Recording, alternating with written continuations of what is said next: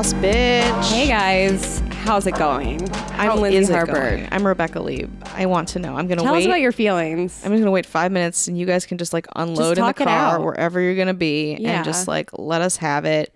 We will carry you. This is when we carried you. Exactly, on our shoulders. Exactly. Do you ever have conversations with people that aren't there while you're in the shower? Yeah, shower, bed, a lot of car. There's a lot of car crying and car talking. You know, I cry in my car at least once a week. Yeah. Oh, yeah. Once a week is a win. Yeah. You know? It gets it all out and it makes you feel better. It really does. That's what it's all there for, I guess. It does. My car is just full of like tears and like coffee. I feel like the movie Cars should have been about what car, like what cars. Should we remake Cars? I think so. Like, is that what we're saying? A live action Cars. Okay. With just starring us. Our cars? I will be a taxi. I'm going to be my car. My Civic. Playing the saddest car you've ever seen. It is. It's pretty. It's real sad. But it's got some duct tape holding on some things, a mirror that's missing. It's true. It smells like mildew because one time my door got pushed the wrong direction, and so now it doesn't seal completely. So whenever it rains, even though infrequently in Los Angeles, it gets in my car and it smells like mildew. I'm probably gonna die. Oh God! I recently had some leftovers and I put it in my car and I left it there overnight because I got real drunk. Next morning I went to my car and it smelled like chicken soup. Oh, and that was kind of nice. Actually, yeah, kind of homey. It's kind of comforting. Anyway, I cried in it. Did you still eat the soup? What, the chicken remnants? Yeah, the boiled chicken. No, but it was a struggle. It was like, this meal was $18. Like, do I throw it out? Right. There's some roasted carrots. Are they still good? $18 for chicken. That's gotta be fancy chicken. Jones. Oh, yeah. I have some things to say about Jones, but I won't. Yeah. Yes. You can fucking. One time, I'll carry you. I bought a lobster roll, which was stupid. It was their special, and it sounded delicious. And you know what's special is they don't have a price on it. Oh, uh-oh. That was a goddamn like $30 lunch, and I was so upset about it. Not Joan's fault. It's my fault for not asking, but whatever. I'm over it. I'm totally over it. It's not a big deal. Oh, God. We're going to lose so many followers from this conversation. Just right now. Right this instant. People are like, goodbye. I just left. I'm no longer here. Gone. I floated away like an orb. Yeah. Dreamy. Yeah. Like, remember, I always reference this episode of The Simpsons, but do you remember the episode of The Simpsons where Mr. Burns floats around the town and he says, I am love? Yes, and they come out of the woods. Yes. How do we all like that? I feel like that is such a popular Simpsons episode for us to have on our consciousness. I watched it after school every day from like age 8 to, I don't know, 15, and that is the only one that I can always remember. Yeah. Oh my God. And it's something about the plant. Like something about the plant made him that. Yeah, like he's... I don't know. That Sammy's one and like, the time kinda. that Homer almost, you remember when Homer almost cheated on Marge? I don't remember that. With the hot lady? You remember the Sammy? bowling? Wait, she was a bowler? Did they bowl together? So. That was a she was like a hot version of Homer, but a woman. Fuck. They would both be like, that was pretty good. Oh, I can't. I just remember every episode where there's a Beatle on it. Oh, right. There's a couple episodes. Yeah, Ringo, George. Paul McCartney. I mean, I think all three all of them did, were on it. Speaks to that. To the youth. To the youth. Speaking of old episodes of shit, we got some older boss bitches we want to share with you. Some lost boss bitches. Lost boss bitches. That's what we're calling it. That's where we're going with it. We're going to go with it. We hope you enjoy. Yeah, we think you will. Yeah. But we're scared. We're very scared. We're always scared. That's why we cry in our cars. Exactly. And so do you. Don't deny it. Exactly. Do you want to start or do you want me to? I will, because I feel like you should go second so people will forget after I butcher a lot of these Spanish names. Oh, well, I have French names, not in this one, so it doesn't matter. Just at some point in my life, I'm going to talk about French names. Okay. So it's Here good. we go. I love it. This is Juana Inez de la Cruz. I don't think that was butchered at all. Thank you. We'll see how it goes. I got a little more time to say that. Okay. So, she was a self-taught scholar, a philosopher, a poet, and a nun of the Baroque school, and she wrote a little bit of smut. Like Good she for fucking her. was all over the place. Wait, she was a nun and she wrote smut? Yes, she would write. She was in this Hieronymite sect of nun, where it was more about like stimulation and intelligence. So like they kind of like left her to her own devices. So she wrote some like very racy stuff, just sitting there like a nun. And she was amazing. like, yeah. So they called her the 10th Muse, the Phoenix of America, the Mexican Phoenix, because she lived in a colonial era when Mexico was still part of Spain. So it's like very Spanish. But she's kind of considered, I mean, she's Spanish, but she's considered, is that right? But she's considered Mexican? No, sorry. She is born in Mexico, but it was so Spanish that it's Got like it. kind of both cultures kind of own her or claim her. So she was born Juana Inés de Aspaye y Ramirez de Santillana. Oh my God. That's a lot of names. Outside of Mexico City. She was the illegitimate child of a Spanish captain and a Criolla woman. Her dad was gone, which feels like a theme kind of where it's like the dad like pieces out and the girl's like, well, I guess I just have to fucking be amazing because my dad's Because gone. I don't have a dad. I wasn't good enough for him to stick around. Well, guess what? I am the Phoenix. Yeah, let's do it. So as a child, she often hid in the chapel and just like read her grandfather's books. Like she would just like read books all day, something forbidden to girls.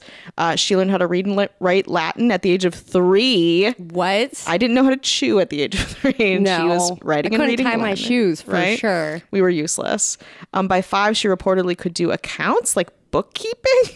And At 5? Yeah, at 5. I still can't do bookkeeping. I know. I'm 31 years old. I know we can't. We're garbage. useless. We're garbage humans. This is supposed to make us feel bad reading Yeah, these that's things. exactly why we were doing this, right? Yeah, absolutely. Good. At age 8, she composed a poem on the Eucharist. By adolescence, she had mastered Greek law. I don't know what they mean by master. I want to say like advanced, but like mastered. Anyway, what am I saying? You're not She was a doctor. amazing. She was amazing. She mastered Greek logic, and age 13, she was teaching Latin to children. She also learned the Aztec language of Nahuatl and wrote short poems in that language. No big deal. That's what she did as a 13-year-old girl for fun. Just for fun. Just whatever. Then she went to live in Mexico City. She wanted to disguise herself as a male student so that she could enter the university. She was not allowed to do this, so she just kept on studying privately. She was a lady in waiting for a while, and she was like, but then... What does it mean to be a lady in waiting? You're just waiting for a dude to be like, yeah, I guess you're good. Yeah, you see, you're not 25. Ugh, I'll marry you. Right. You know, like So old. Right, awful. Yeah, I think that means like you're in the court. And so she came under the tutelage of this guy named Vicerine Lenore Carreto. Sorry, a woman, not a guy. And she wanted to test, at this point she was 17, and she wanted to test this crazy like savant's knowledge. So she invited theologians and a bunch of people to a meeting. So they just like tested her on shit. Like Seriously? all kinds of literary subjects and like this and that. So they just like threw questions at her? Yeah, and she was like, I guess I'll answer them. And then everyone was astonished. And they started like, people started hearing about her, about this like genius, like 17, like teenager lady in waiting who was just like hanging out, but was also a genius. And instead of like being like, let's put her to use, they were like, I don't know, let's just have her hang. Like they were like, no one was like, we should do something. We should like give her a job to make the world better. Yeah. But her reputation led her to like have a relationship with Isaac Newton. Like people were interested in her, even though like the world wasn't really, like everyone was like, whoa, okay. Oh, well. You know, like great. She basically, I mean, she got a bunch of marriage proposals, and that was like the biggest effort that she, like the biggest thing that came out of like this Acknowledgement of notoriety. And so then she eventually was just like, fuck it, I'm going to a ladies monastery, a nunnery.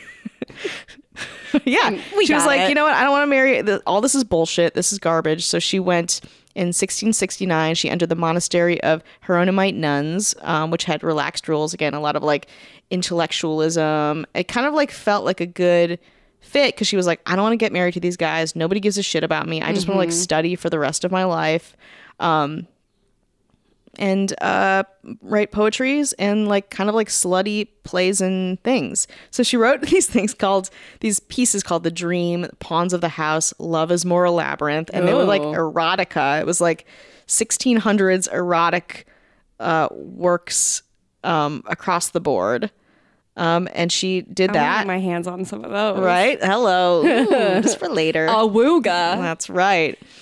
And then she had a couple of patrons, like the Viceroy and Vicereine from the court from earlier, and like a small, like kind of culty following. But then she just like got some stuff published in Spain, and again, like had this notoriety, but it was all her. Like it was all fueled by her. And then she died. Damn. I know. How we? I mean, I guess not knowing about her makes total sense because people just thought, "Oh, we have this really cool chick." Too bad. Yeah. Too bad we can't like do anything else other than just like see how smart she is. Yeah, exactly. What's her name again? Her name is. To make you say it again. Juana Inés de la Cruz. Juana Inés de la Cruz. Yeah, awesome. And she was pretty badass, and her writing is good. I mean, it's like. Again, like, I don't know about the translations or anything like that, but like, it's good. Like it's very like saucy and like smart. Nice. Yeah. We'll put some up on the Instagram. We will. Maybe a good headshot of her. Absolutely. like a zany commercial one. Awesome. Yeah, she's fucking rad. She's awesome. Yeah. Did you have her? Yeah, I had the same one. You should do it. Completely different, actually. I have Bobby Gibb. Yeah. Bobby Gibb is a woman. Mm-hmm. Bobbi. That's how you know. Cute. Also, her genitalia gives it away. But Bobby Gibb was the first woman to have run the entire Boston Marathon. Now, not to be confused with Catherine Switzer, Who's she? Do you remember the picture of the woman being attacked by a race official? Yeah, wearing the number in the Boston Marathon. Well, we're gonna put that on the That's Instagram. Catherine Switzer. Okay. She was the first woman to run with registered numbers. Okay. Bobby did not register. Do we know why? So she was born in Massachusetts. Well, first of all, women were not. I have this in here somewhere, but women back in the day, I think doctors thought their uterus would fall out, so they were not. They were not allowed to run long distances. I think the longest competitive race for a woman was like 1.2 miles or some bullshit like that. Do you kind of wish that people still absolutely? thought that? I hate cardio. Like Bobby, you ruined it for us all. God damn. So she was born and raised in Massachusetts. And this is my favorite fun fact about Bobby Gibb. Her love of running started with running through the woods with neighborhood dogs. Yeah, baby. So she was just like just like Artemis. Feral. Yeah, exactly. She was like Tarzan, but with dogs and a woman. Yeah. So her running eventually included the daily commute of 8 miles to school, and she ran in Red Cross nurses' shoes because there were no running shoes available for women at the time. She was also the smelliest kid. She was just like, showers? What are those? I'm at school. 8 miles there, 8 miles back. So here's a little backstory on women's competitive distance running. Before 1966, the longest amateur athletic union or AAU sanctioned race for women was 1.5 miles. What'd I say, 1.2? Mm-hmm. So I'm a genius. Couple points. Until 1972, when the women's division marathon opened. Between 1966 and 1971, several women ran it, but were not sanctioned. They were retroactively, God, that's a really hard word, retroactively recognized once Bobby started the trend of running it despite being unsanctioned. Ooh. So she found out about the Boston Marathon. She was like, I can do that. So she trained for 2 years. She sometimes ran as many as 40 miles a day. And guess what? Her uterus didn't fall out of her body. Mm-mm. So y'all were wrong. Science. And she also ran it in nurse's shoes. What the fuck? That detail is like also makes me think she might be a serial killer. Right? She's like, I must wear these shoes. So let's see. When she wrote an application letter to the race, Will Cloney, he told her that a woman that was capable of running 40 miles at a time, that women were not physiologically capable of running marathon distances. That's when she was just like, okay, I have to do this because it's really important to prove that women can run. Yeah. She was living in San Diego at the time, and she took the bus for 3 nights and 4 days back to Boston. Whoa. She arrived the day before the race to her parents' house, and the following morning, on April 19th, 1966, her mother just dropped her off at the start of the line. Oh, she's like, bye, honey. Yeah. Good luck. Run. Good. Now, this is really going to play into the nurse's shoes of it all. She wore her brother's Bermuda shorts and a blue hooded sweatshirt. Holy shit, she was not getting laid on this run. No. Sorry, God. A blue hooded sweatshirt over a tank top swimsuit and hid in the bushes near the start. Okay. After the start gun was fired, she let about half the pack go ahead of her before jumping in and doing her best to blend in her Bermuda shorts. Oh my God. And bathing suit. The other racers surprisingly realized she was a woman shortly after she was like, I'm a man. I'm a man. She just kept the chant jogging. of I'm a man kind of they were gave like, her away. Dude. They encouraged her to take off her sweatshirt instead of hide, which my brain goes two ways. I'm like, that's so nice that they were like, we want to see that you're a woman, but I'm also like, we want to see that you're a woman running in a bathing suit. As the race continued, word spread that a woman was running for the first time in history. Diane Chapman Walsh, who would later become the president of Wellesley College, was there that day, and this is her account. That was my senior year at Wellesley. As I had done every spring since I arrived on campus, I went out to cheer the runners, but there was something different about that marathon day. Like a spark down a wire, the word spread to us, lining the route that a woman was running the course. For a while, the quote-unquote screech tunnel fell silent. We scanned face after face in breathless anticipation until just ahead of her, through the excited crowd, a ripple of recognition shot through the lines, and we cheered as we never had before. We let out a roar that day, sensing that this woman had done more than just break the gender barrier in a famous race. I don't know why, but that really chokes me up. Yeah, I'm getting chills. I know, right? It's insane that this was not a possibility before this. Yeah. She finished the race in 3 hours and 21 minutes and 40 seconds ahead of fucking 2/3 of the race's runners. So get it, girl. That's right. Nurse's shoes. God. And nurse's shoes, Bermuda shorts, City. and a tank top, a bathing suit tank top. Oh, I love it. Like a tankini? Basically. Okay. That's what I'm going to go with. There's a picture of her. She looks like a model in a bathing suit running a marathon. It's amazing. Let's focus on her looks, everybody. I know. I regret saying that thing about getting laid earlier. I was like, that's a cheap joke for our podcast. Because we are the highest level of decorum. Yeah. As we all know. Yeah. I think we're doing just fine. You can get laid. Everyone can get laid in Bermuda shorts. Everything is possible. You know what? I love you all. You're all beautiful. Exactly. You're beautiful, bright stars, and we love you. She ran again the next year along with Catherine Switzer, who experienced the infamous number incident, as I mentioned earlier. But Bobby was not similarly bothered. In the years to follow, up to 1972, the number of unsanctioned women runners grew. In 1972, Nina Koskik, that's it, was the winner of the first officially sanctioned women's division event. And let's see, in 1996, the 100th running of the Boston Marathon and the 30th anniversary of her first run, Gibb was finally recognized for her 3 unsanctioned winning runs in 1966, 1967, and 1968. Her name was inscribed with the other winners on the Boston Marathon Memorial in Copley Square.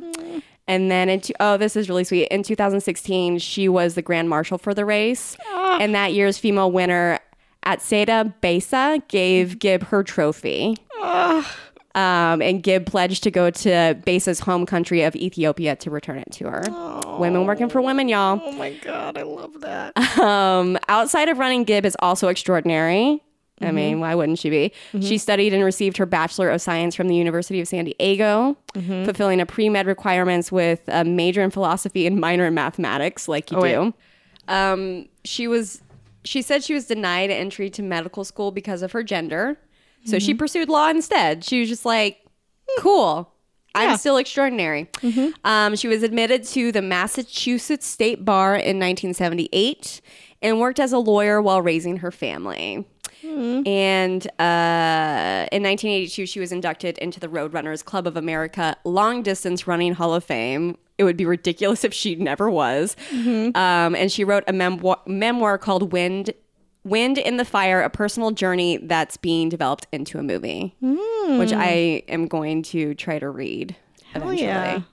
And she's probably one of our only lost boss bitches that is still alive. Yeah. But she is, and she currently pursues a career in art and writes on a wide range of topics, including economics, spirituality, the nature of natural systems, and the phenomenon of subjective experience. I don't know what that is. Oh, God.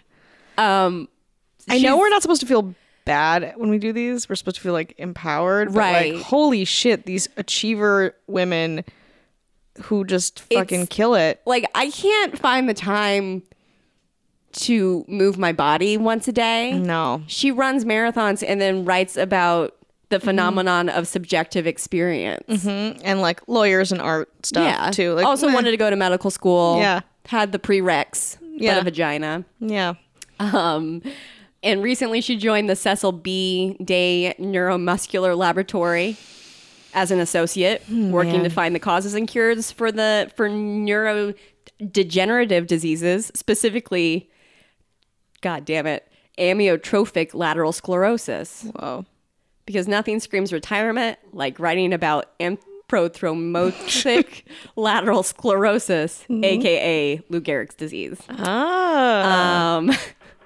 God. Yeah. So she's a badass. Yeah, absolutely. I mean, running. I mean, it's interesting, like the entry points too for these people to. I mean, not that they have a ton of notoriety. That's why we talk about them. But like the point to their achievement. You know, it's like the point of entry for her was just like running a ton as a kid. Right. You know, like what gets you realizing that the fact that she was not allowed to run was her time to get in there. Yeah. You know, like people are like, don't move your body. Yeah. Like it's actually bad. We're going to oppress you in every way. Way we can. Because even though we know nothing about your anatomy, we're sure it's going to fall out of your vagina. Exactly. It's loose in there. Yeah. It's just a couple of marbles. It's just jumbling around. Just like that's absolutely how your body works. Things are just like loose. Yeah. It's like a junk bowling drawer alley in there.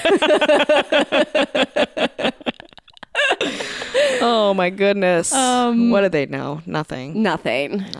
So those are our lost boss bitches of the week. We'll put more info up so you can learn more about them. Absolutely. We will link to the resources we use to talk about these ladies, along with some pictures, because we always want to see who we're talking about. Yeah, you got to see the face. Absolutely. Put a face to a legend. Yeah. You know? And next week we have an interview for you, and it's going to be amazing. So stay tuned. Yeah. Thanks for listening, guys. Thanks. Bye. Bye.